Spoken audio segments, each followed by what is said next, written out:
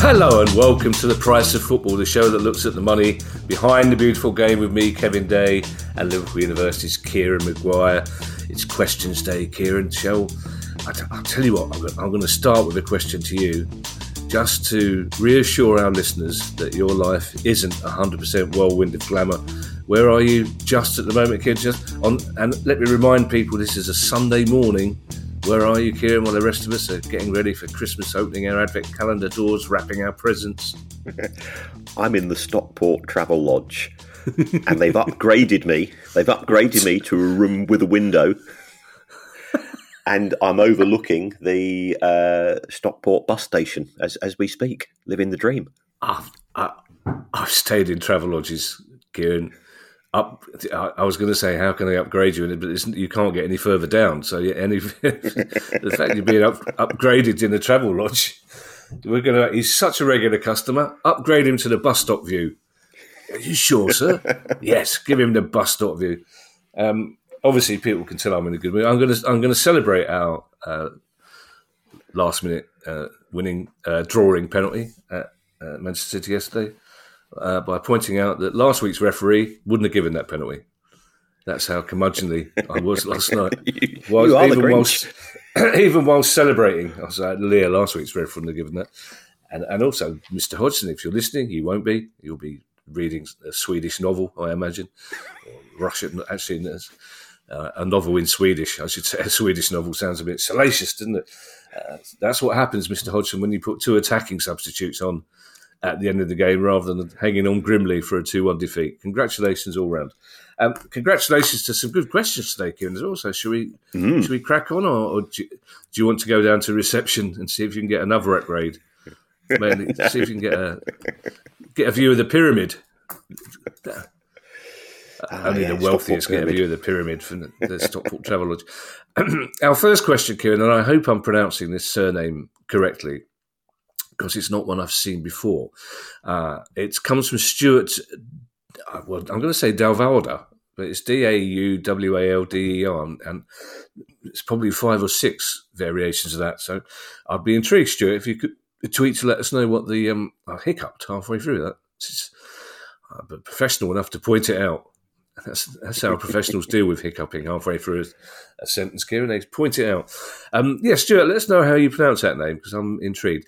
But Stuart's question, again, our fans are obsessed with football kits. Would it not be better financially for almost every club to sell replica shirts at a lower price? Even just 25 to 50% off would surely result in increased sales, enough to cover the loss in revenue per shirt, as more fans would buy the shirts at a fair price, while also giving more exposure to the club itself and the sponsors. I suppose this is a similar argument, Kieran, to that which says if you drop ticket prices by £10, you might sell more tickets. It is. And what better thing on a Sunday morning to introduce the concept of the price elasticity of demand into the conversation, which I wasn't expecting to. Merry Christmas, accountants. Yes. I contacted one of our snouts in the world of kit manufacturing. And if you think you're... Sorry, Kieran, can I just stop you there? This time last week, you were contacting the secret kit manufacturer, and now he's a snout. Right. Yes. Okay. They're very, very useful people, these. Very useful. Yeah. I think he used to say he was almost as grumpy in his response as you were to the referee from the Palace game last week. And he started on me and he said, everybody thinks we're making a load of money. All of the manufacturers are losing a fortune in terms of their big kit deals. So really? Okay. We've seen, yeah. They say it's effectively a marketing exercise, because if you think about it, if you are Adidas, your logo is seen for 90 minutes every time Manchester United play, and Manchester United are one of the biggest brands in world sport. So Adidas actually lose money. They're paying Manchester United £90 million a season. And when I did speak to our snout, he says Adidas probably get around about 20 quid on each shirt sold. So in order to break even, they need to sell 4.5 million shirts. Yeah, that's an awful lot. Because let's face it, we think, well, hold on, Manchester United is a huge club, when nobody's denying that. But if we go to certain markets, even certain markets in London, you can get snide shirts, can't you? Which Adidas aren't getting a slice of those. So there's an awful lot of counterfeiting taking place. So to break even at £90 million when they're making £20 a shirt, they'd have to sell 4.5 million. If they were to reduce their commission by £5, they'd have to sell 6 million a year. That's okay. There's home shirt, away shirt, third shirt, and so on. And that's why we are now in this position in which the football clubs are bringing out 3 shirts a year, because it wasn't that long ago when sort of the Premier League and the manufacturers say, every shirt we're going to rotate it every 2 years, that was very quietly dropped, and it's simply because of the necessity by the manufacturers to make more money. So the clubs don't care. Manchester United get a guaranteed. It was £75 million a year. It's going up to £90 million a year. Liverpool are in a slightly different position because their commission is a bit higher. But even when you put the sums in, you're having to sell, 7 figures. You're having to sell, a million at least more shirts before you'd break even, and that's just taking a fiver off the price. So what the manufacturers and the clubs have found is that whilst it only costs them £10 to £12 to produce a shirt, by the time they paid the VAT, by the time they paid the retailer, they're not getting all of that as profit themselves. And they say that we've not noticed any resistance. People are still buying them at these higher and higher prices. So it's a bit like Apple with the iPhone. If people are willing to pay an extra 100 quid for your phone, then put up the price. That's the economics. And that's why they've also brought out these match-ready shirts at 120 quid a pop, which never are used even in five-a-side. You've got, because people are feeling that they're slightly more authentic and therefore they're slightly closer to the club. And these shirts are only for what we would refer to as sort of the tier 1 clubs, the likes of Real Madrid, Bayern Munich, Manchester United, Liverpool, and so on. I find that answer very interesting, King, because a week ago, 10 days ago, Palace brought out a limited edition special 4th kit to celebrate and promote the foundation. So we're only going to wear it once against Everton in the FA Cup. It's a very beautiful shirt. They only made 1,000. They sold out within 2 hours. They were 90 quid, which was a source of some debate, because that's a lot of money for a shirt that's, and the funds are going towards the foundation, which is great. But apparently I wasn't privy to the conversation about the actual shirt price, but apparently that was the lowest price that the manufacturer felt they were able to sell it for, even for a good cause, because we're all aware of the irony of charging people a lot of money in an area where there isn't a lot of money to help raise money for a foundation that's helping raise money for them. So you're telling me that the kit manufacturer would make no profit out of that deal then? That essentially with all the, even though that kit, as you say, would probably cost £10 per shirt to manufacture, even on that £80 is virtually gone? Yeah.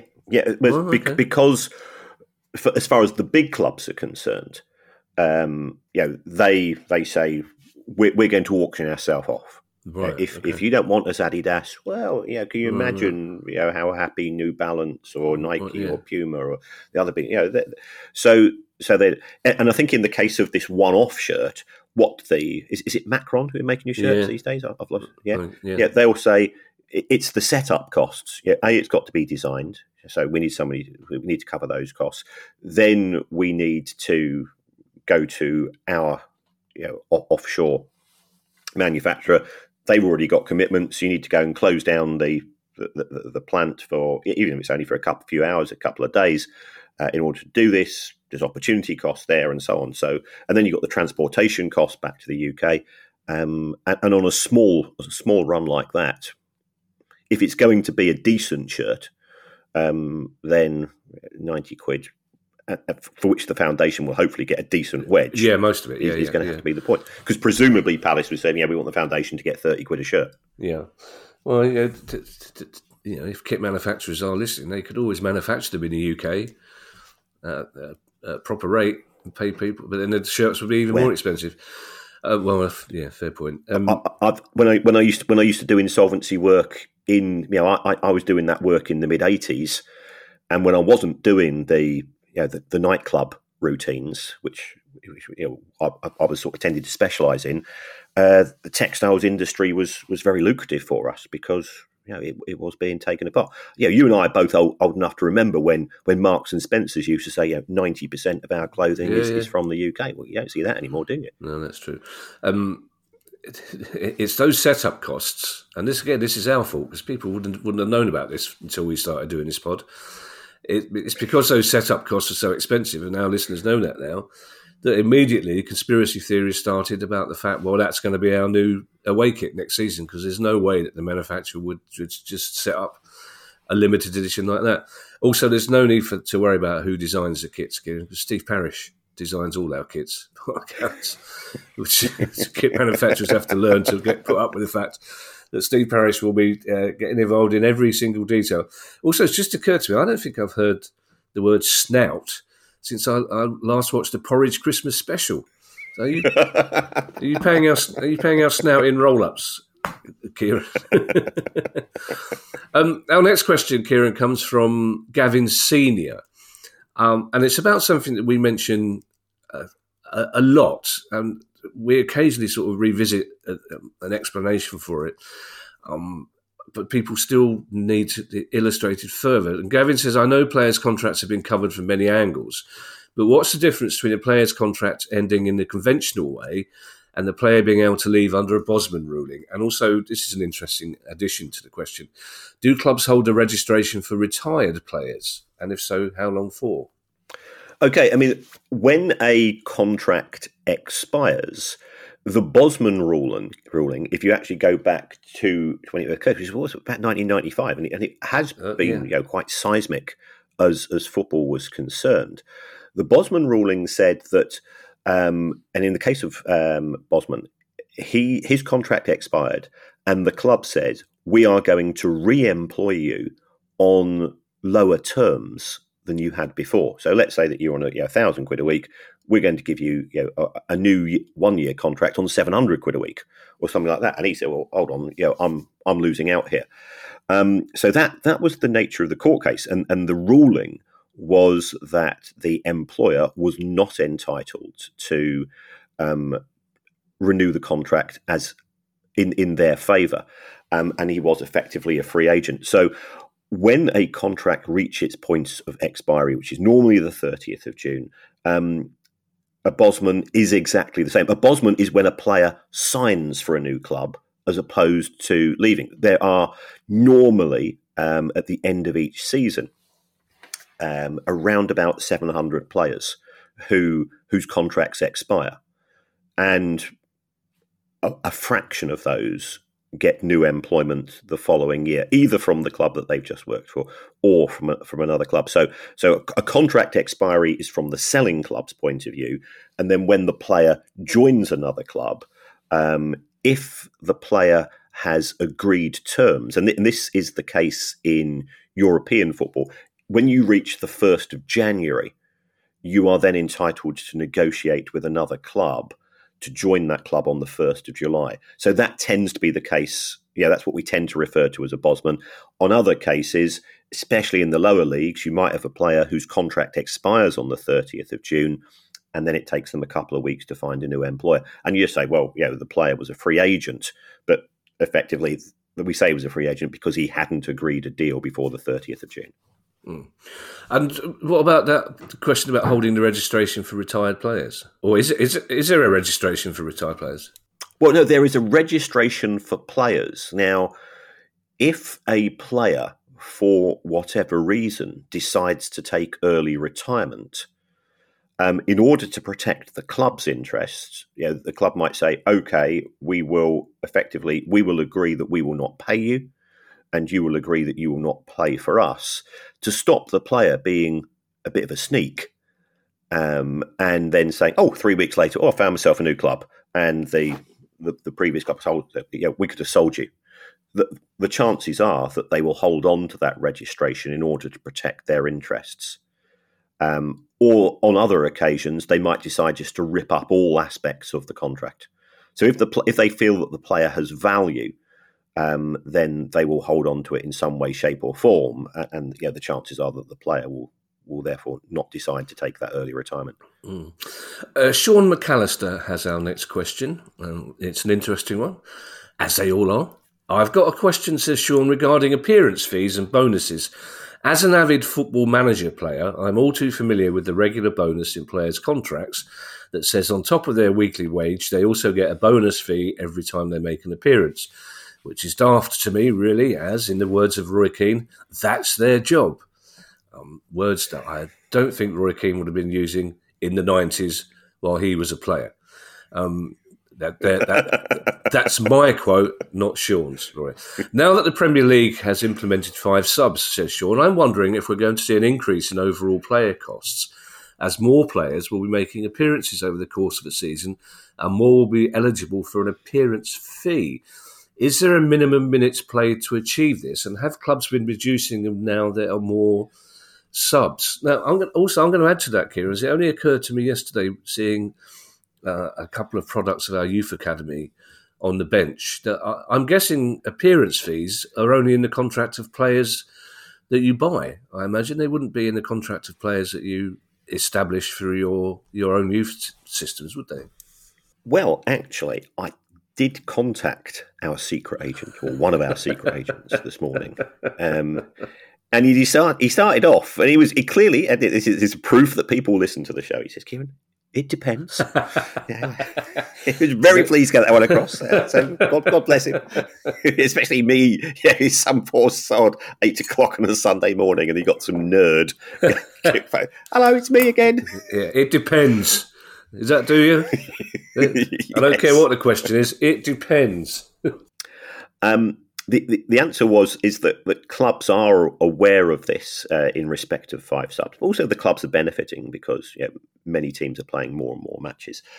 What they are trying to do, and it does depend upon the response of the player and his representatives, what they are trying to do is a couple of things. First of all, the appearance bonus, if you come off the bench, many clubs are now saying you only get 50% of a player who would have started. And secondly, they're trying to bring in, on many occasions, a 75th minute rule. So if you are subbed before 75 minutes, if you come on before 75 minutes, you get that 50% bonus. If it's after that, tough luck.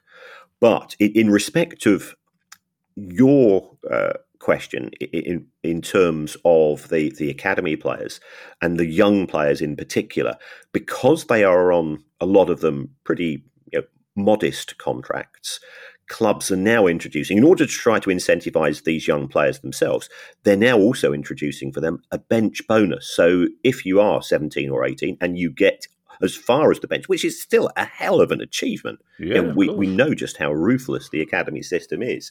You'll get a bonus for appearing on the bench of the first team.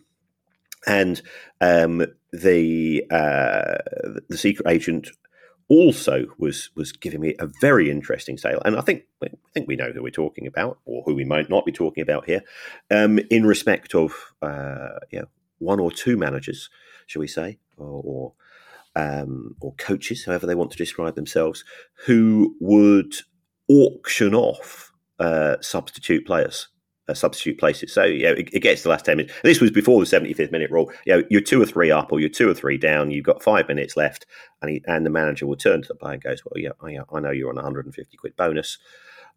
each of you for coming off the bench.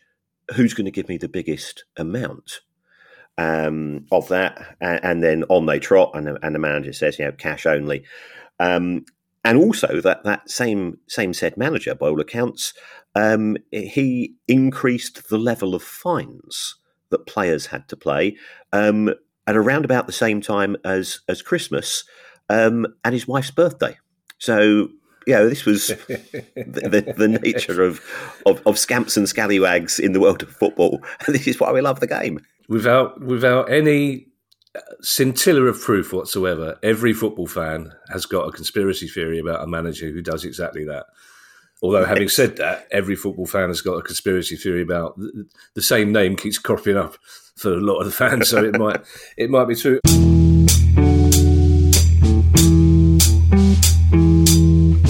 This episode of The Price of Football is brought to you by Football 360 Pro Series, an online course in football business and finance which features our very own Kieran Maguire.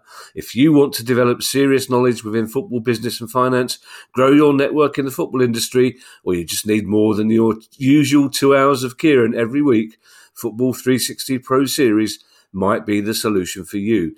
This 8-week course, starting on January the 17th, will feature a small class size, plus a combination of on-demand lessons and weekly industry expert-led workshops. And indeed, the lineup of industry experts consists of former Premier League chief executives, esteemed football agents, the General Secretary of the newly formed Union of European Clubs, financial analysts with experiences at clubs like Aston Villa, Leicester, Fulham, Manchester City, Millwall and Barcelona. And also me. You'll learn everything from club financial statements to accounting for player transactions, navigating spending restrictions and conducting your own financial analysis. And even the word amortization might appear too. Oh, and what's even better is that there's a special early bird discount for our Price of Football listeners. Use the code POF Early Bird, all in capital letters. That's POF Early Bird, all in capital letters, for a whopping £310 off. For more information, go to football360.online and select Pro Series.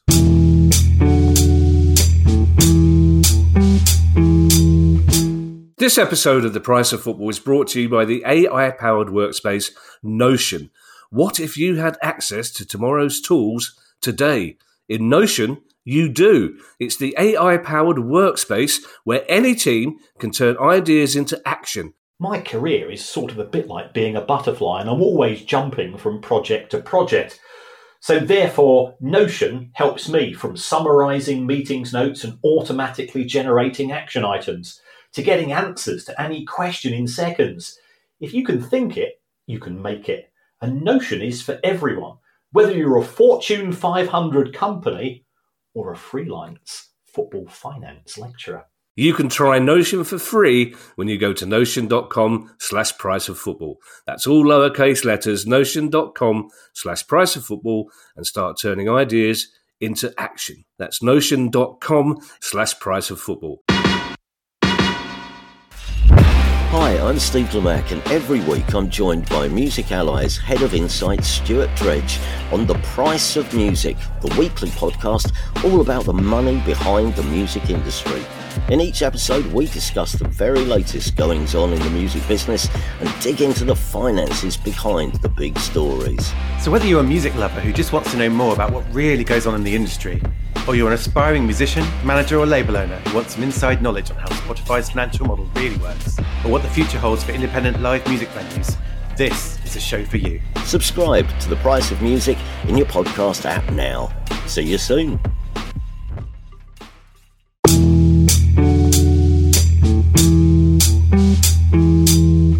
Our next question, Kieran, comes from Alex Brown, and we've got 15 minutes in before a Man United question. That's good. It's an indication that things are calmer there than they maybe. We did a lovely live gig in Hastings, Kieran, during the week, and again, it's Man United and Everton are the stories. You ask any questions, it's Man United, it's Everton. Alex Brown has his question. Alex says, it's been widely reported that the Glazer family owns 69% of the shares of Manchester United, and those shares are Class B shares, which hold 10 times the voting rights of the Class A shares on the New York Stock Exchange. So in theory, they reportedly own roughly 96% of the voting power.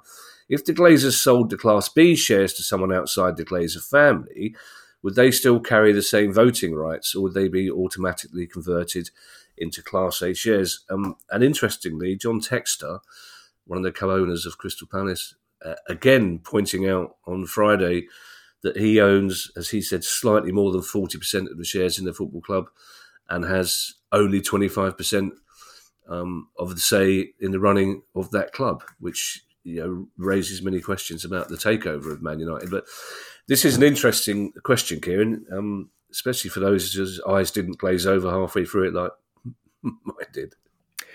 Yeah, I think there is perhaps too much focus on the numbers, which for me is about the worst thing I could possibly say, and not enough focus on the rights. So if you go into the Manchester United annual report for 2023, and you go to page 19, which of course, where else would I spend a Sunday morning in Stockport?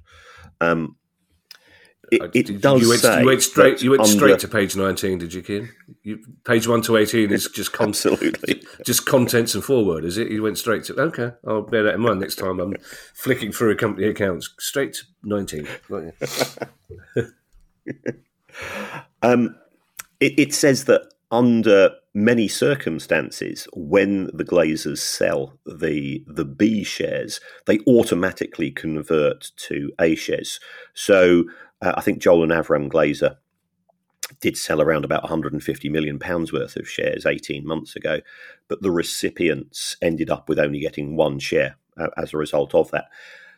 The issue with Jim Ratcliffe, it's not the shares that he's buying, it's the contract which goes along with those shares, which will give him rights. So that is where I think the focus should be, but everybody's concentrating on the numbers instead. But also on page 19, it says, and I think this is part of the reason why the deal has not yet gone through, because this is where the lawyers are getting their knickers in a twist. It says, this concentration of voting power in our B shares may harm the value of our Class A ordinary shares. And the Glazers are fearing a lawsuit because it says, among other things, it may delay, defer, or prevent a change in control of the company. So clearly that's the issue we have at present. It may impede a merger, a consolidation, a takeover, or another business combination involving our company. This again, broadly looking at the Jim Ratcliffe.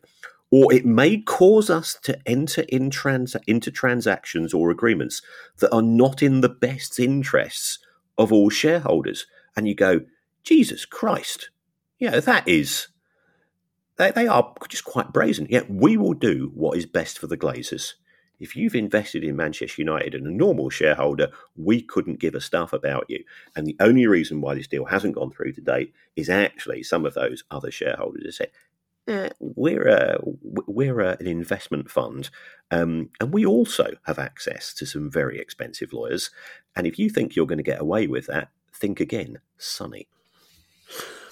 It will come as no surprise to you or our listeners, Kieran, that I've always struggled with this idea of Class A and Class B shares. That certain shares have much more voting rights than other shares. But what I really don't understand is who decides on the distribution of Class A and Class B shares in the first place? So did the Glazers buy these pre-existing Class A, Class B shares, or did they buy the club and then say, we've decided that there's going to be this many Class A and this many Class B shares available? And are the Class B shares also available for other people to buy, or can they only buy the Class A shares? Right. When the Glazers acquired Manchester United and took it off the market, they took it private in 2005. At that point in time, there was only one class of share. When Manchester United, or rather the Glazers, subsequently listed the club, on the New York Stock Exchange, they said, right, we are now going to issue shares to potential investors. But by the way, we're going to now have these two class of shares. So the Glazers kept all of the B shares. They effectively said the shares that we own now become B shares, and we're going to introduce A shares to the market. We're going to be transparent. We're going to let you know. And at the time, the reason why Manchester United ended up on the New York Stock Exchange was because they were trying to market the club as a tech company. They said, "Yeah, we're not really, it's nothing to do with sport. We're entertainment stroke tech." And if you take a look at the listings of Google and Facebook and so on, the likes of Mark Zuckerberg had also gone for this split share routine where the company could issue lots of shares, but the person who'd set it up still had an awful lot of concentration of power. And Manchester United sort of rode on the coattails of that because it's not a tech company as such, as we all know, even though it's got lots of people that use its app and so on. It's a bit like when Uber try to claim that it's a tech company, it's got nothing to do with cars. Hold on. So Manchester United very much benefited, or rather the Glazers benefited from, it was the done thing at the time. If they tried to list in Europe, the chances are investors would have said, well, we're not prepared to buy into the company under these circumstances. So that's where we are. In terms of transfers, you can only buy the A shares on the New York Stock Exchange. You can only buy the B shares from the Glazer family. And if you buy the B shares, as we've seen previously, they then convert it into A shares. Right, I got you. I will ask you that again in 3 months' time, but for the moment, I've got you. Our next question, Kieran, comes from Alan Hemphill. Now, I don't know, Kieran, because this is a topical question and relating to issues in Germany last week that a lot of German fans didn't take kindly to. And we had that fascinating interview that we slipped into our last pod with Matt Ford, expert on German football. So I don't know if this is an amazing coincidence, Kieran. This just happened to get to the top of the pile in this week, or whether the producer guy's doing a bit of shuffling and thinking to himself, Christmas is coming up, like Dustman used to do. So I'll do a really good job this week because I've got, they'll be handing me a Christmas bonus, surely. Like, in the postman 2 weeks before Christmas, you get all your letters at 7:00 in the morning. Oh, that's handy. Oh, Christmas is coming. You get all your letters. I don't know whether guys... That's true, yeah. And again, this is another issue that football fans in this country in particular are fascinated by German football culture and the 50+1 rule. So Alan Hemphill says, in Germany, I understand that the 50+1 rule stops the possibility of one individual owning a club, although, as Alan points out, there are exceptions. Hoffenheim, for example, there are quite a few exceptions, actually, more than most people would probably think. But what, says Alan, is to stop a billionaire just donating the money to a club. So say, for example, a billionaire wants to help Schalke challenge Bayern. What is stopping them buying 49%? And if their intentions are genuine and he's on the same page as a fan, why can't he then just give them extra money to buy players and improve all aspects of the club? There's nothing to stop that, except from the point of view of the billionaire. They would still know that they would be the minority partner in this. And as we've always said, you don't get to be a billionaire by helping little old ladies across the road. So, there are many benevolent billionaires. If you look at the Bill Gates Foundation and sort of philanthropy in certain quarters amongst ultra high net worth individuals is quite spectacular. But I think they are fully aware of the culture of German football when they would be contemplating putting that money in and knowing that it would be seen as a gift.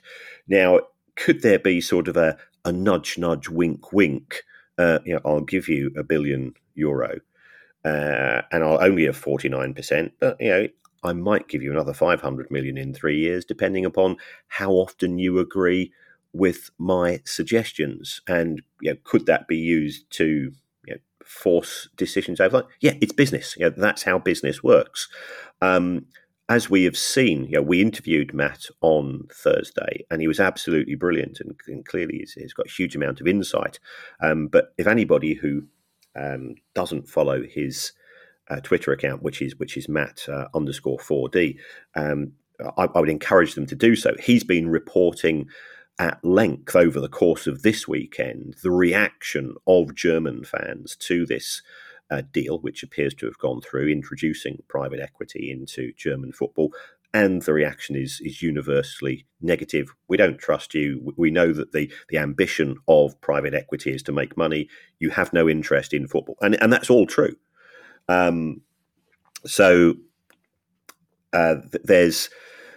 There's a level of organisation and, as he said, intellectual debate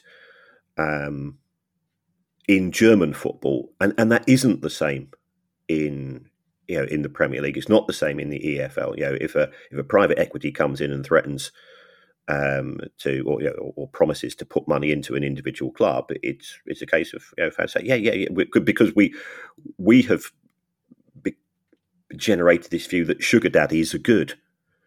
And there's not, because sugar daddy gets what they want as well.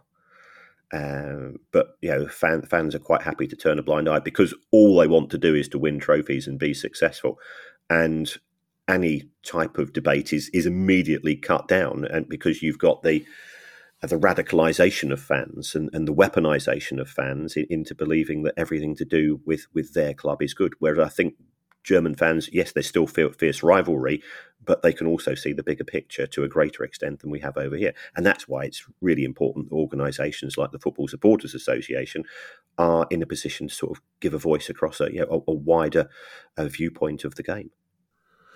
I'd had a bottle of wine the other night, Kieran, so I can't narrow down which night it was in that case, but I was watching some football and I accidentally pressed the down button instead of the up button, and up came a report on St. Pauli versus Hamburg recently. Played a few nights ago. Played in a blizzard with an orange ball. Just the whole ground was. It's just like I've never been so close to telling Ali that I'm moving to Germany. I'd bring Ali with me, obviously, if she wanted to go. But I just in that moment, I was like, I'm moving to Germany. That's it. I might regret it later, but I'm moving to Germany. Also, I think I love the idea that if you're walking down the road and there's a little old lady trying to cross the road and some bloke just ignores you, go, he must be a billionaire then. Rather than and it's just a lot of our younger listeners simply won't get the concept. I mean, that's how you used to, everything was measured in terms of London buses or the size of Wales, and kindness was mentioned in there of people's likelihood to help little old ladies across the road or rescue kittens from trees. And we simply haven't got the equivalent anymore. Kieran, Christmas is coming up, Kieran, so it is, isn't it? I'm not going to pretend that Guy and I got together and said, look, Kieran's had a long, hard year, and you know what, Kieran needs a little treat. How about a couple of amortisation questions for Kieran? We can't buy him a bottle of brandy like you do with anybody else. He doesn't drink. What can we get him just to say thank you for all your hard work this year? We've got 2 amortisation questions for you. That's what we got. And the first one is from Marcia Brigg. Marcia is a Chesterfield fan and an old friend of the show. And in the way of old friends, she's not sure to pick us up. So, if we say something she doesn't like, an old friend, she will tweet us to let us know. But she's an old friend of the show, and we like Marcia very much. And Marcia says, I've got a question regarding the best practice of amortisation. I've recently heard someone say it's best practice for a club to include the full price of a player in year 1 accounts rather than a portion of the cost over the length of the contract. So if a player was bought for £2 million on a 4-year contract, is it considered best practice to include the full cost on that year's accounts and have nothing to carry over to years 2, 3 and 4? Or would it be better to share it over the 4 years at 500k each year? Would the full cost be included even if they were paid for in instalments? And I'm also assuming that FFP would have a bearing on it too, Kieran. Now, I would have thought that the whole point of amortisation, Kieran, was that you didn't include the full price in the year 1 accounts. Is that right? It is. You're absolutely Hey. right. Hey. My job is done. Maguire announces retirement on Price of Football, episode 447.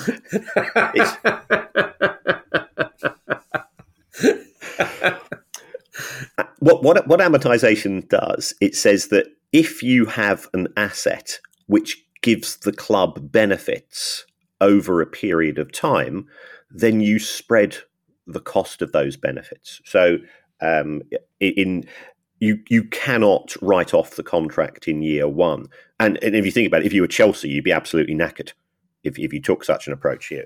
So from a financial fair play point of view, it means that the cost of the transfer is spread over the life of the contract. And that's why Chelsea have taken this approach. And as we said, I think on a recent show, that's given them a £126 million advantage compared to signing players on 5-year contracts. And that's why they were so keen to vote for the rules to be restricted, because they've got that benefit and nobody else will be able to copy them. In terms of the payment by instalments, the cash flow is completely independent of amortization. So whether you pay in one instalment, 2 or 3, whatever it is, that has no impact on it. But the immediate write-off isn't possible because the asset that you are buying is the player's registration for 3 years, 4 years, 5 years, whatever it's going to be. And the rules, the accounting rules, are quite unequivocal there. What you can do, however, if you want to manipulate the numbers, and I'm not saying that some clubs have done this, of course, because that would be a cynical viewpoint, and we pride ourselves on not being a cynical show, is that if you've got a bit of FFP wiggle room, what you're allowed to do instead is to say, that player's a bit bobbins. We're going to write down his value, and we will say, well, yeah, the players, we signed the player for £50 million. He's been there a year. He's on a 5-year deal. So at the end of year one, you say, well, 1/5 of 50 is 10. So the player's got a value of 40 million. We think he's a bit rubbish. He's not delivered. So because we've got FFP wiggle room, we're going to go and knock off another £20 million in this year. Now, some clubs might be tempted to do that. Clearly, that's completely wrong. But it can be done because the auditors will sign off, because the auditors know nothing about football. So there is scope for manipulation, even if you are using straight line amortization. And remember, following the Derby County ruling by the EFL, it's now in the EFL constitution that you've got to use amortization over the life of the contract. So there are no alternatives allowed.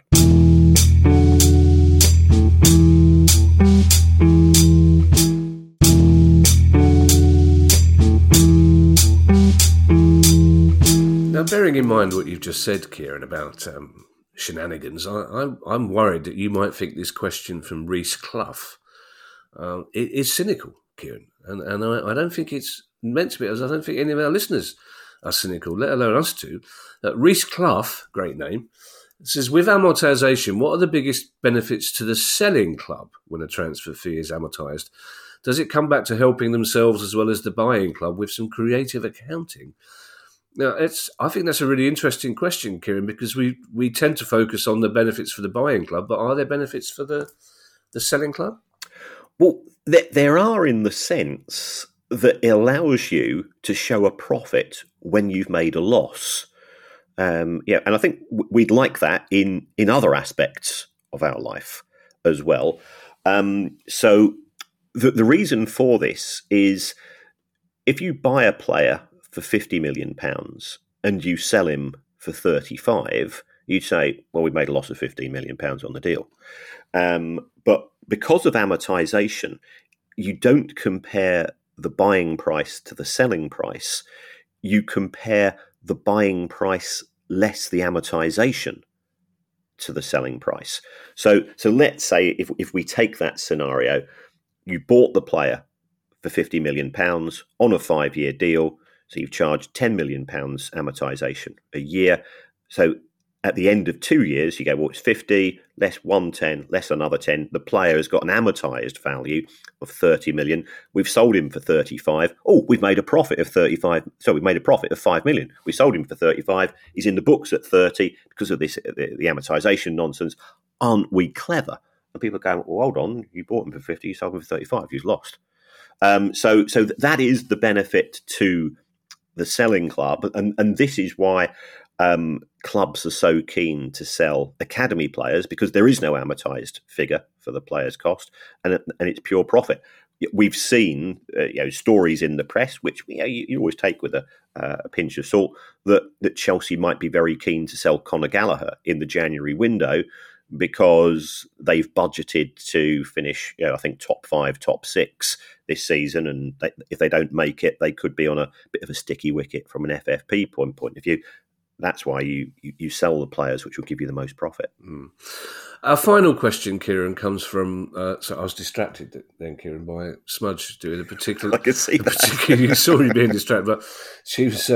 She's still sulking because Ed and I were discussing Doctor Who as parent and son did last when Smudge got very agitated because she'd seen another cat in our garden, and we wouldn't let her out. Partly because she would lose any fight against any cat, no matter how small, and partly because she had her heart monitored the other day, and she's got a big shaved patch. So the vet said keep her in for a couple of days, but she didn't. She was talking a very good fight, and she was telling us what she was going to do to this cat that was in her patch, and now she's still grumpy that we didn't allow her to go out, and cause it's for her own benefit, but she's. She's gone back to sleep. Sorry, Kieran. It's terrible how middle-aged men get distracted by. Last question, Kieran, comes from Robert Hutchinson. Robert says, my beloved Grimsby Town's ambition is to achieve B Corp status. Like a good little fish, I will follow our owners wherever they will go, but in truth, I don't have a Scooby-Doo what that means, and does it have a specific impact on football? I think it's a good thing, but what do I know? Please help me learn, which is probably my catchphrase on this pod. What do I know, Kieran? Please help me learn. And such is the waiting list for questions, Kieran. I have a suspicion that Grimsby Town have achieved B Corp status already, haven't they? I think they have. Yeah. Yes, congratulations. I spoke to our secret Harry the Haddock in relation to this. And hang on a second now, Kieran. Are we talking about our secret Harry the Haddock or our secret Grimsby chairman here? might be linked to. Who could possibly say? B Corp status is an acknowledgement that there is more to life than making money. Yeah. If you take a look at the constitution of a company, it effectively says our ambition is to maximise profits, but there are now a new breed, an alternative view to that, and a company or an institution trying to achieve B Corp status is trying to align itself with a commitment to say, well, we've got social and environmental responsibility, or as Joey Barton would say, they've gone woke. In the sense, and it's saying that the club is sort of balancing a need to break even or to make a certain level of profitability, but at the same time to say, and this is something which we've said from day one of the show, is that you have a broader remit than that, and you can have a positive impact on society. And you and I, we both say, when you're down, you go the prospect of that Saturday, and it's not the football, it's the pre-football. It's the fact that you're getting out of the house, that you're seeing some of those faces, and that can be uplifting for us. If you get a win, that will put a spring in your step and so on. So it can in doing so, it will enhance the club's reputation. It will attract potential investors who've got a social conscience, and it will help in fostering community engagement and sustainable practices. So all of these things are sort of soft power issues or soft influence, rather than the private equity of football. Private equity view of football is it's another industry. There's an awful lot of spare cash going around at present. Let's go and invest in football. Cut back the costs. Stop all of this soft nonsense in community schemes and so on, and just focus on making money. So that is the objective of the secret Grimsby chairman and his colleagues, and fair play for them for doing so. And the B Corp status is awarded by an independent body, and I've got a lot of admiration for that, because let's face it, I'm a teacher. That's a vocation. The job that you do, you're making people laugh. That's a godsend to many people. And the reason why we did the gig in Hastings Library on Thursday evening is because we believe in these things. So if that makes me part of the tofu eating wokerati, well, fill your boots. But I think it's nice to be nice. Well, it's amazing. And sadly, most of the people who use expressions like that are our age. Jerry Barton isn't, but it's amazing how many people mistake decency and politeness for woke, because that's what it is, Kieran. It's decency and politeness. Not shutting down libraries is a decent, polite thing to do. People like you and I shouldn't have to be going to libraries to encourage people to go to libraries and to raise money to save their own resource. So, it's like you say, it's nice to be nice where possible, and people like Grimsby should be congratulated for trying to do so. I think, Kieran, we'd be remiss if we didn't end the pod by doing what everybody else in football is doing and sending our best wishes to Tom Lockyer and his family for a speedy recovery. And the way football works, I suspect there will be a link forever now between Bournemouth and Luton fans after yesterday's response to those events. We hope he's well and out of hospital soon, and we send our best wishes to everyone at Luton and to his family and friends. Thank you to everyone who's donated to the pod via our Patreon page. If you'd like to make a small monthly contribution to the pod as well, that'd be very kind of you. It will get you access to our chat community and our Christmas quiz, which is coming up Tuesday. That's tomorrow night. You only get that if you're a Patreon. So we don't share it with members of the public anymore. We'll learn that lesson. And that only cost you £1 to join. After the stripping person arrived. Yes. So you can do that by going, and I'm going to do this in true BBC announcer voice. This year's Christmas quiz is the best ever. It's a cracker, isn't it? Well, it will be when we've wrote it. We're planning to write it. We're planning to write one of the best ever. You can do that by going to patreon.com/priceoffootball. One of our ultras, Jack Hall, has asked us this week to share details of a GoFundMe page set up by two of his friends, Katie and Graham. They're raising money to give their 3-year-old son, Ralph, the life-saving transplant he needs to cure him of cancer. The operation and hospital care for Ralph to have this transplant in the US is quoted to be well in excess of £1 million. They've raised more than £100,000 so far, which is fantastic, but they need more help if they're going to get to that target. So if you search for Ralph's Campaign GoFundMe in Google, you'll find the page, and we'll also post the link in the show description. Every little helps, everybody. If you have a question you'd like answered on the show, email us at questions@priceoffootball.com. If you'd like to buy our book or one of our other books or get yourself a Price of Football t-shirt, you can find details on our website, priceoffootball.com. We shall be back. I'm trying to think of our Christmas game. We will be back. Christmas hasn't started yet, so it's a normal week. We'll be back on Thursday with our news pod. In the meantime, I shall hand you over to Mr. Kieran Maguire for his customary farewell. Well, thank you, everybody, for engaging. Thanks for everybody that came along to the Hastings show. Yeah, it's always good fun, the shows. And yes, we were slightly curtailed in terms of time, but yeah, and very very nice bar afterwards. And then the Baroness and I went for a curry in Hastings, and that was ace as well. So even better. There's the variety of ways in which you can support the show, one of which is to give us a review using your podcast app. It makes a difference, according to Producer Guy, keeps the profile of the show a wee bit higher, and so on. Although I was announced as The Price Is Football by Nick Robinson on Radio 4, today's show. So perhaps the name isn't as good as I thought it was. Well, who knows, it was going to be. But it doesn't matter what you say in the review. You can even say you would rather have the show presented by Reg Varney and Blakey from On the Buses, as I'm looking across Stockport Bus Exchange, and it wouldn't make a blind bit of difference to us. Reg Varney, of course. This is one for you quiz fans. Reg Varney was the first man ever to use a cash point in this country. Wow! Yeah, that's a brilliant fact. Yeah, when they were rolling out the technology, and imagine that, a time when you had to actually go to a bank, write a check, and get money rather than stick it in a wall. Reg Varney was the first one to use one.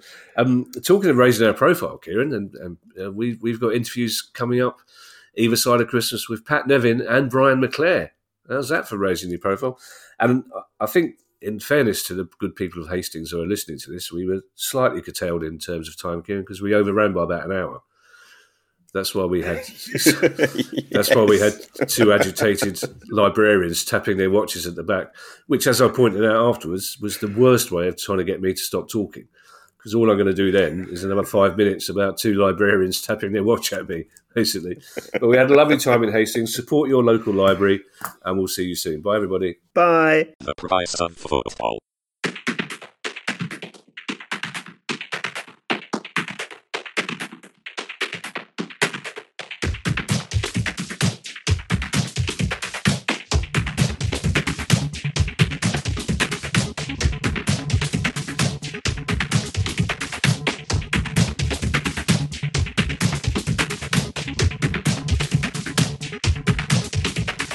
The Price of Football.